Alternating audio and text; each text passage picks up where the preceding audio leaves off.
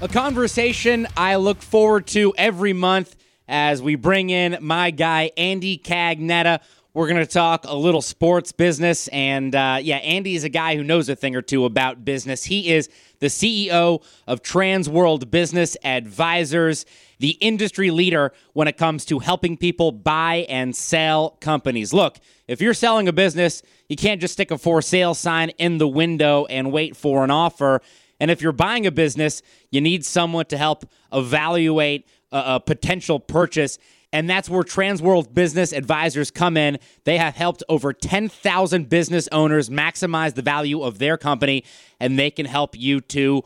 Learn more at tworld.com today. Andy, always a pleasure to have you on the show. And look, I always like to say the NFL stands for not for long because there is always a new story, but I don't think anyone saw this one coming. The Swifties infiltrating the NFL, the budding romance of international pop star Taylor Swift and Chiefs All-Pro tight end Travis Kelce. And Andy, this is unlike anything I can recall seeing in the NFL. Andy, what have the economics been behind this unofficial T-Swift NFL collaboration? Taylor Swift is an economy in herself. I mean, she probably has a bigger GDP than some countries. I mean, she's going to come down here to South Florida for 3 days. I just said I could imagine what South Beach and Las Olas Boulevard will be like with a ton of Swifties. But she has literally changed. So, number one, the game between the Jets and Kansas City at MetLife Stadium was the number one game the NFL has had since the Super Bowl. That's insane. Mm-hmm. As soon as they announced that she was going to go to the game, there was a 46% jump in ticket prices. Like, people just, I mean, imagine that all these Swifties are going to go to the game in the chance that they might see her. Mm-hmm. And then, Travis Kelce, I mean, his jersey has spiked 400% or something like that. It's just crazy. It's amazing.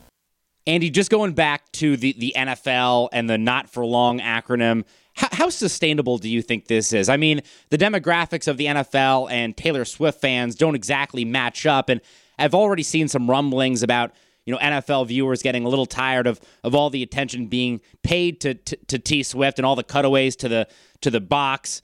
And I'm just curious, do you think the NFL is going to keep leaning into this thing, or do you see this thing sort of running its course and maybe dying back down and dying out in a couple of weeks? I think it'll die down a little bit in a couple of weeks, but if they become an item, like they actually get married or I think, listen, did anybody get tired of Giselle and Tom Brady? I mean, she was always pictures of her in the box with Kraft and everybody else. And then when she went to Tampa and everybody's following her around Tampa, and whether she wanted him to retire or not retire. I mean, I think the NFL gets and sports gets that they are a part of pop culture. And they need to, I mean, YouTube had the thing that, the slider was the Swiftie hands, the heart hands. I mean, they're fully embracing it. I think they need to, I think that it'll continue. Again, here talking sports business and I guess pop culture a little bit with Transworld CEO Andy Cagnetta. And Andy, look, we all know that celebrities are attached to products all of the time. What are the challenges and opportunities of having a celebrity attached to a product? Well, if they go bad, right? The downside of being attached to a celebrity is if they get arrested or they do something bad or their career goes downhill.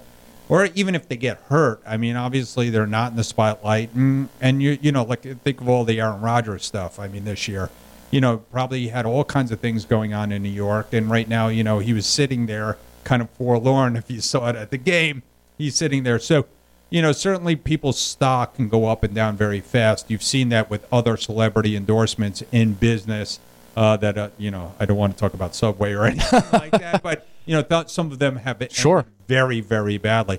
But some of them have been great. I mean, again, you look at Aaron Rodgers and, the insurance companies and things like that. That's worked out pretty well I think everybody's willing to take the bet, and sometimes they even say any publicity is good publicity, even if it's bad. But I think people are looking for ways to get in front of eyes, and that every business wants to somehow.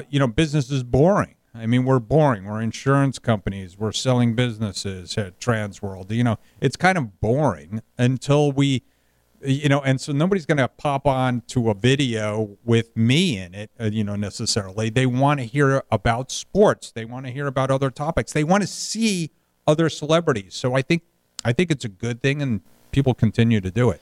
Staying on the football front, obviously the big story in the NFL right now is the Travis Kelce, T. Swift saga. The Deion Sanders hype train continues to roll on in college football, even with the back-to-back losses to Oregon and USC. How much attention do you think will be paid to Deion in Colorado now that they've suffered a few setbacks and probably have to win out if they want any chance of getting into the college football playoff and really the national championship? Yeah, I don't think they're going to win out, but I think two things happened. Number one, he was a little bit humbled, right? Mm-hmm. And I think everybody kind of wanted to see that. They didn't want to see the hype. Some people were actually pushing up against it. I think he handled it really, really well. I think one of the interesting things on one of his news conferences, he basically said, if the comeback. I mean, obviously they got murdered by Oregon, but the comeback against USC. Mm-hmm. I think they did a really good job of the comeback. And he said, if you don't think that there's something special going on watching us come back, then you're missing the boat. So I thought that was a great way to handle that.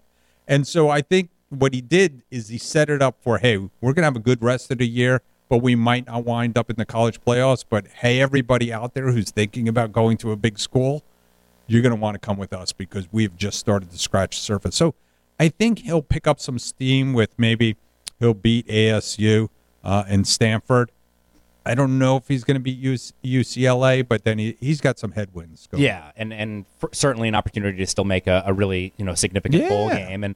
And kind of jumping into my next question, and with Deion Sanders, I mean, this isn't you'd think a one and done situation. I'm sure there are some colleges, some schools that will try to coax him away from Colorado this coming off season, but you got to think this is a multi-year project for him in Boulder.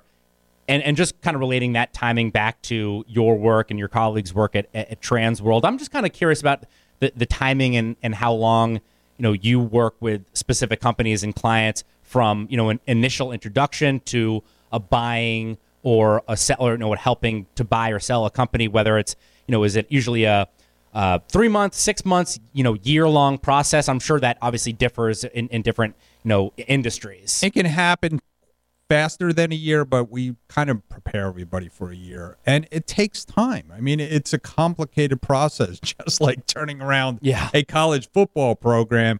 And you think Deion had more than turn around a college football program. He's turning around the city, he's turning around the facilities.